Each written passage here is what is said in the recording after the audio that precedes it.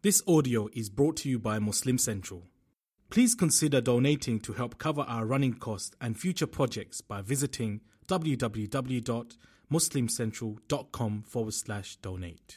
Wallahi, my brothers and sisters, if we knew the mercy of Allah, we would never ever lose any hope in achieving Jannah. But on the other hand, if you know the punishment of Allah, and if you know the severity of the punishment of Allah, and if you know the hellfire that Allah has prepared, then it is said that when you know that anger of Allah as well, you would feel in your heart, ooh, I don't know if I'm going to be saved from this.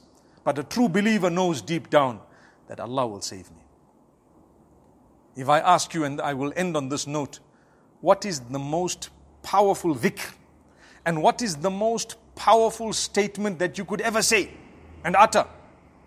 Did you know it is La ilaha illallah Muhammadur Rasulullah? As simple as that. There is none worthy of worship besides Allah. Most powerful. You repeat that, Allah knows. He is our creator, our maker.